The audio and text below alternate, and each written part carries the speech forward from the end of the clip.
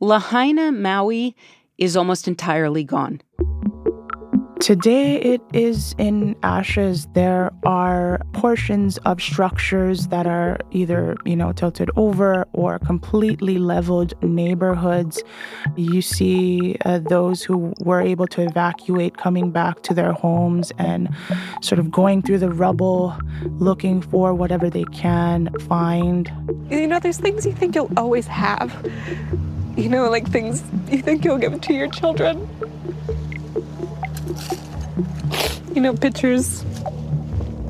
Pictures of my parents. Like I grabbed one wedding picture of my parents from my wall, and I felt silly doing it because I was like, we're gonna come back. And now it's the only one I have. Coming up on Today Explained, why Lahaina burned.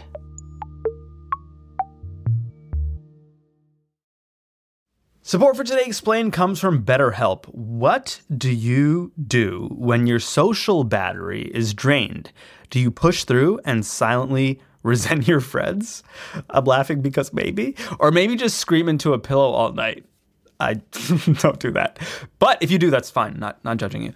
Therapy can help you build more awareness of what you need. And when BetterHelp offers affordable online therapy with licensed professionals, scheduling is convenient, and finding a therapist suited to your style is quick and easy, you can find your social sweet spot with BetterHelp. You can visit BetterHelp.com/explain today to get 10% off your first month. That's BetterHelp, BetterHelp.com/explained. Support for this show comes from Slack. You're a growing business, and you can't afford to slow down. If anything, you could probably use a few more hours in the day. That's why the most successful growing businesses are working together in Slack. Slack is where work happens, with all your people, data, and information in one AI-powered place. Start a call instantly in huddles and ditch cumbersome calendar invites. Or build an automation with Workflow Builder to take routine tasks off your plate. No coding required. Grow your business in Slack. Visit slack.com to get started.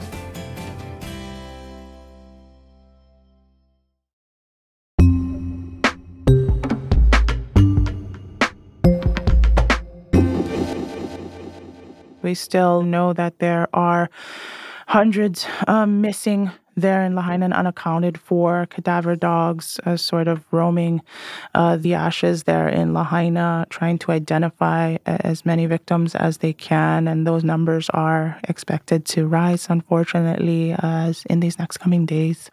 Kuawehi Hiraishi is a general assignment reporter at Hawaii Public Radio in Honolulu. Lahaina was the home to Native Hawaiian royalty, and it became the capital of the Hawaiian Kingdom in 1820. It's also home to the first educational institution west of the Rockies, Lahaina Lunas High School, which was spared in this fire. Lahaina has changed drastically over the last 150 to 200 years following the establishment of a sugar plantation and the overthrow of the Hawaiian Kingdom in 1893. So a pioneer mill was established there in Lahaina, and that sort of changed the landscape of Lahaina town. Within 3 years, there were 20 sugar mills. From these modest beginnings, a great industry was to grow. It was once full of canals and fish ponds, lots of water right there along the beachfront, but that was, for the most part, filled in following the arrival of sugar plantations and workers needing a space to live, but also some of those changes came about through that, including the arrival of invasive grasses that we know played a part in the recent fire. When did this become a tourist town? Following the overthrow of the Hawaiian Kingdom in 1893 and then the subsequent arrival of the U.S. military, but also, Hawaii becoming a state in 1959. It's made official at the White House. President Eisenhower congratulates the new congressional representatives of Hawaii. And Lahaina was sort of ripe for development, so folks wanting to make a little bit of money off of the tropical destination, the beaches, and this was prior to, the state putting together a land use commission to provide a check and an oversight on this sort of development, but it sort of ran rampant for those first decades of statehood here in Hawaii. Was Maui prepared for wildfires? Looking at it from outside of the state, you get the sense that there was no preparation in place. But I know often after a disaster, it looks that way, but that wasn't really what happened. The State Department of Land and Natural Resources did announce in early July that severe drought conditions were impacting the southern and western coastal areas of Maui. And I remember that because I did the report on it.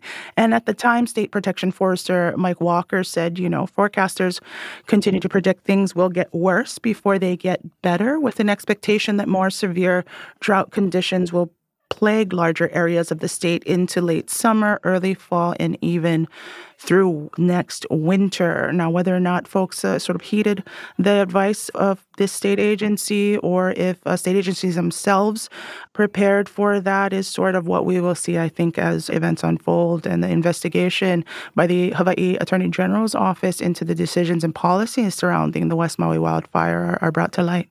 We saw images of people who were caught by surprise, who fled their houses with only a minute or two left. Hawaii does have an emergency messaging system. This was an emergency. How should that have worked? The Hawaii Emergency Management Agency did confirm that none of those 80 warning sirens placed around Maui were activated in response to the fire. But they did say that other alert systems were activated, including alerts that were sent to cell phones and through radio and television stations. This is something folks might have remembered, recalling the incoming ballistic missile alert that went out to cell phones. An employee at Hawaii's Emergency Management Agency pushed the wrong button, not once, but twice, triggering a wave of panic amid tensions over the threat of a nuclear strike from North Korea. But the power was out for much of the day Tuesday in Lahaina, and many residents, including folks I've spoken to, have said they never got that warning. The state attorney general now opening an investigation into Maui's alert system after complaints that there wasn't enough warning for people to escape the flames. The Hawaii Attorney General's office is looking into what really happened, but I will add that we do know 2 lawsuits were filed against Hawaiian Electric, the state's utility company, and its subsidiary, Maui Electric Company, seeking class action status. So more litigation is also expected, similar to the cases folks might remember with the California-based utility PG&E, stemming from the Northern California wildfires a few years ago. So it's still a bit too early to tell. How do you venture this area will recover? Is this the kind of place where most people have insurance, most people have some extra money to help them through a recovery? What are you hearing in terms of how this city might come back? In particular, the local residents and the Native Hawaiian community out there in Lahaina, some of them may not have the funds to rebuild, but the sort of community solidarity coming in from the other islands in terms of financial donations, goods, and services, this community will recover and will rebuild in a way that I think they will feel empowered to have more say in how they rebuild and perhaps fix some of the systemic problems or issues and challenges that has faced this community for decades, if not centuries. Is what you've been hearing overwhelmingly that people are going to stick it out, that they're convinced that they will be able to stay and recover? For myself, yes. I've spoken to a Lahaina boat captain, similar situation. One of his boats were lost in the fire. His home was lost in the fire. His 2 young children, a 3 and 5-year-old, need to now move to the island of Oahu to temporarily enroll in schooling because their schools also burnt down in the fire. Most of my employees are homeless now. They're also my really good friends, and some of them are with child, and it's really hard to see what they're going through. And it's like, oh, how do you even stay? But he is adamant that he wants to rebuild whatever is necessary to keep his 10 employees in this business home in Lahaina. And so I think there is a sense of resilience there. But, the high cost of living here in Hawaii, not everyone can afford it. And so we will see what sort of aid, government or private, will be coming in to help folks rebuild and remain in Lahaina. Part of the high cost of living is due to a thriving tourism industry, which you've described. You said it's a tourist town. We saw this this really powerful clip that started circulating this weekend in which an unnamed resident of Maui tells the BBC, the same waters that our people just died in 3 days ago are the same waters the very next day these visitors, tourists were swimming in. And that says a lot about where their heart and mind is through all of this and where our heart and mind is. You don't see our people swimming, snorkeling, surfing. Nobody is having fun in tragedy and continuing their lives like nothing has happened. There is two Hawaiis right now. There's the Hawaii we're living in and the Hawaii they're living in, they're visiting in. I wonder if you have any thoughts about whether this is a common sentiment. There is a Maui where people live, and there is a Maui for tourists, and they are not the same place, and how that might play in here. I'd agree with that statement, and it's something for a long time residents of Lahaina, but also the indigenous people of these islands, the conversations around how dependent do we want to be on tourism moving forward. Many residents, local and Native Hawaiian, are also employees of the tourism industry. It's something we saw during the COVID-19 pandemic when the travel ban was up and none of these workers were able to put food on their table. When the travel restrictions first started, thousands of hotel workers were furloughed. As time goes on, we're seeing more and more of those furloughs turn into layoffs. And I think some in the community are seeing it as that, an opportunity to have a voice in how we rebuild in Lahaina. It will be a complicated and nuanced conversation, but it will be part of the conversation as we rebuild. What does the recovery effort look like right now?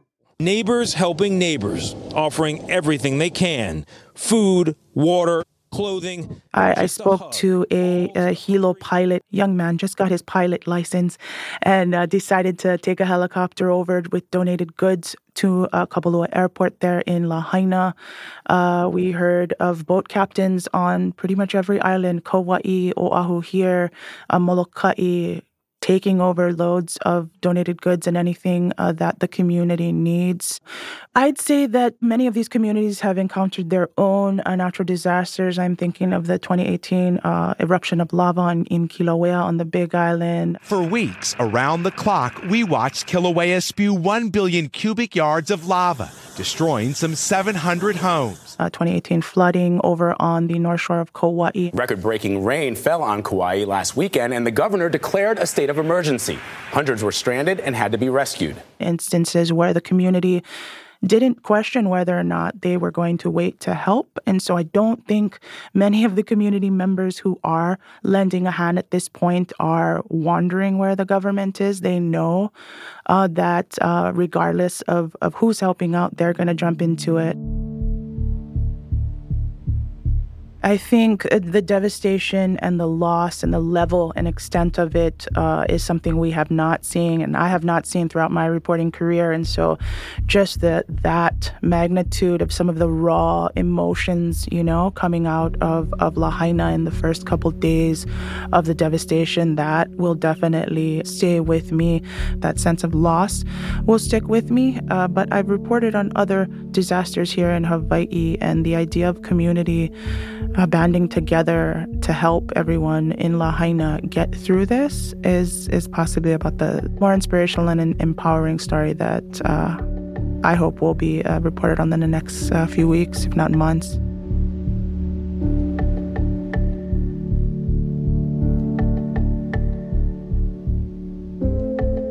Kuawehi Hiraishi of Hawaii Public Radio. Coming up, how Maui got hit with a perfect storm.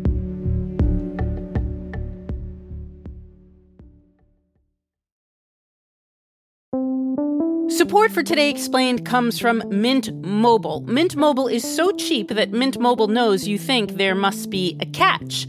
Mint Mobile says no, there is no catch. And for a limited time, their wireless plans are $15 a month when you purchase a 3-month plan. To get this new customer offer and a new 3-month unlimited wireless plan for just $15 a month, you can go to mintmobile.com/explained. That's mintmobile.com/explained. You could cut your wireless bill to $15 a month at mintmobile.com/explained. There's a $45 upfront payment that's required. That's equivalent to $15 a month. This is for new customers on their first 3-month plan only. Speeds are slower above 40 gigabytes on an unlimited plan, and additional taxes, fees, and restrictions do apply. See Mint Mobile for details.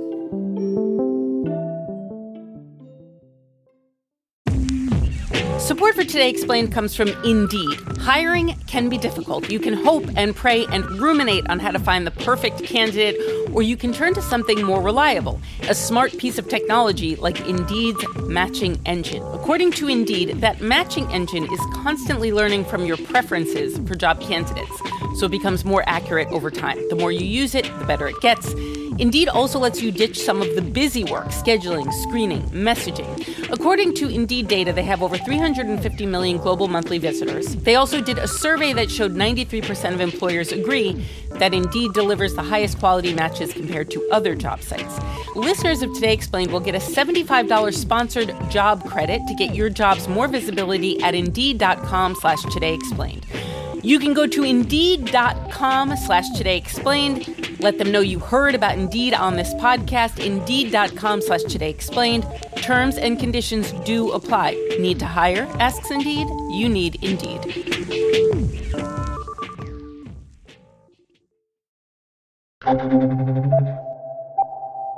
My name is Abby Frazier, and I'm a climatologist and geography professor at Clark University.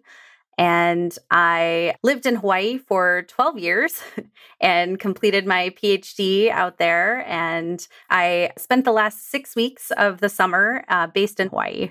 In fact, Abby narrowly missed the fires in Maui. Yeah, so the fires were just breaking out basically the day that I was flying back to the East Coast. So it's been quite a whirlwind to try to keep up with everything. And my heart absolutely goes out to Maui.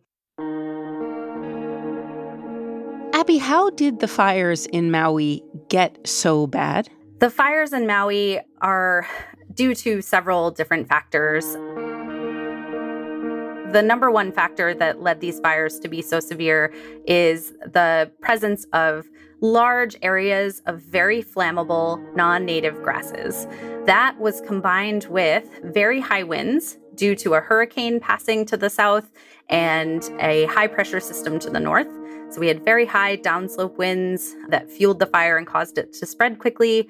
And the other factor here is that they had actually been in drought for the last month or so, and that helped dry out all of those grasses and create the fuels needed for this massive fire that we saw.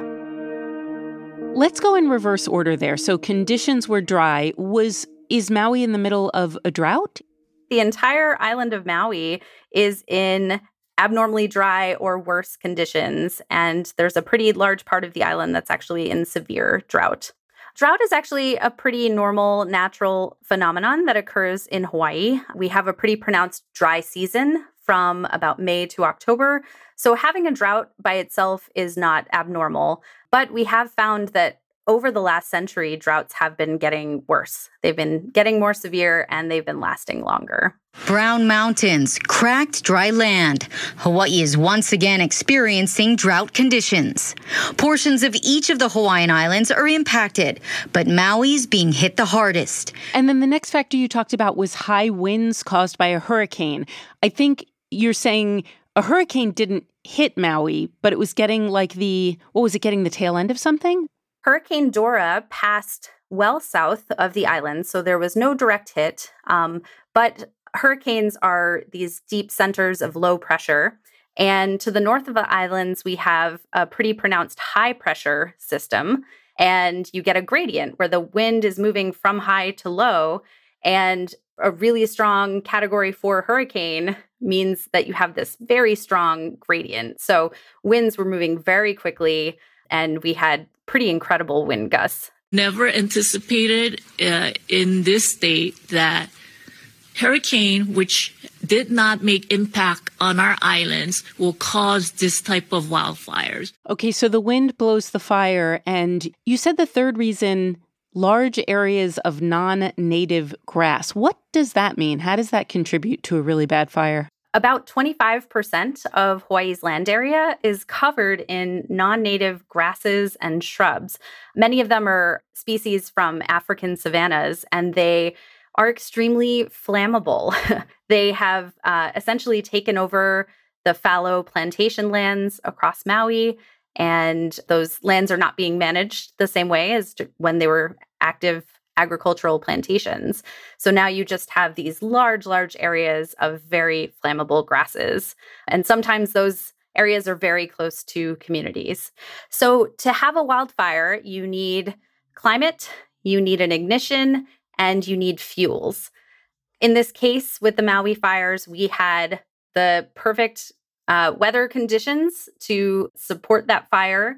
Likely it was the strong winds knocking over power lines that may have contributed to the ignition part. And then what you need is fuel. And these grasses supply the fuels for these fires.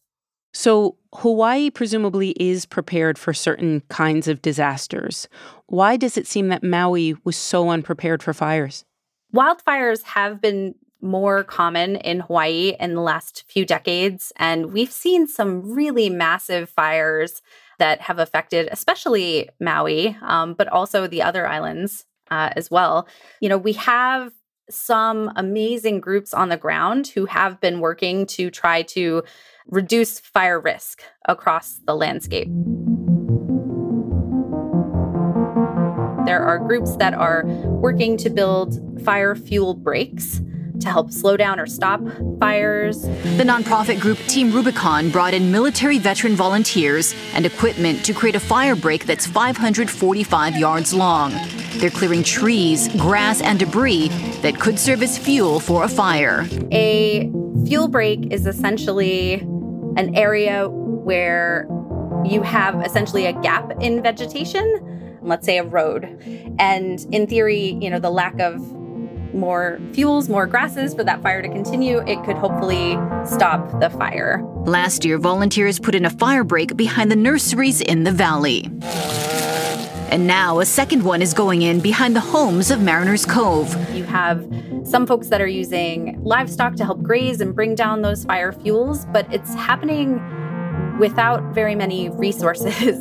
And one thing that's really changed in recent years is the closure of these plantations. It's the end of an era for Hawaii's sugar industry as the final sugar harvest in our state took place on Maui. When the plantations were active, if a fire occurred on the landscape, it probably wasn't going to be as bad because you were irrigating a lot of the land, but you also had staff on site who could open the gates and let the firefighters in. They knew where the roads were.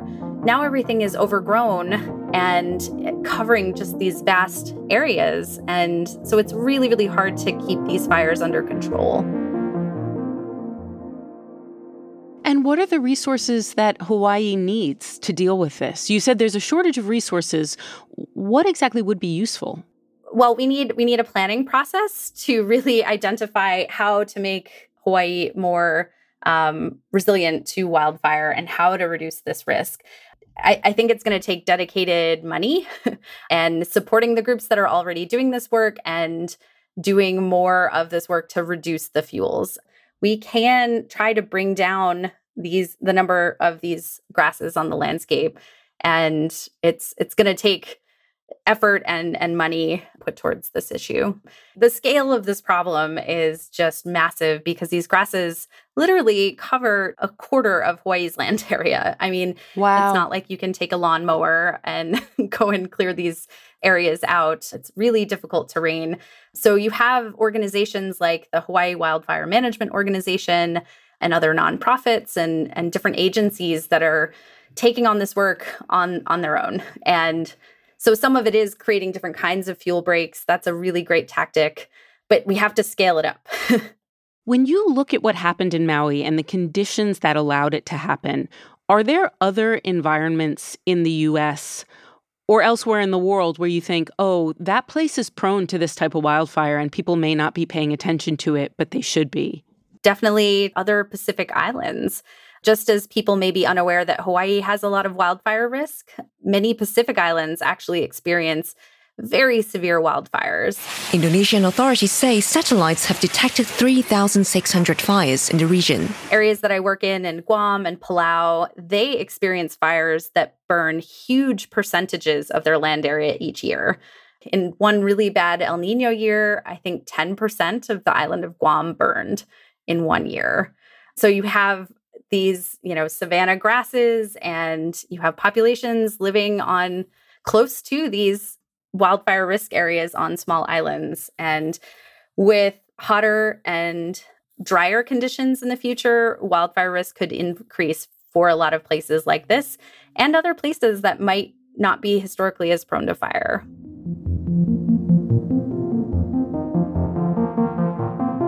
So in terms of the future, this is happening on a baseline of climate change, and future projections show that Maui and Hawaii will become hotter in the future.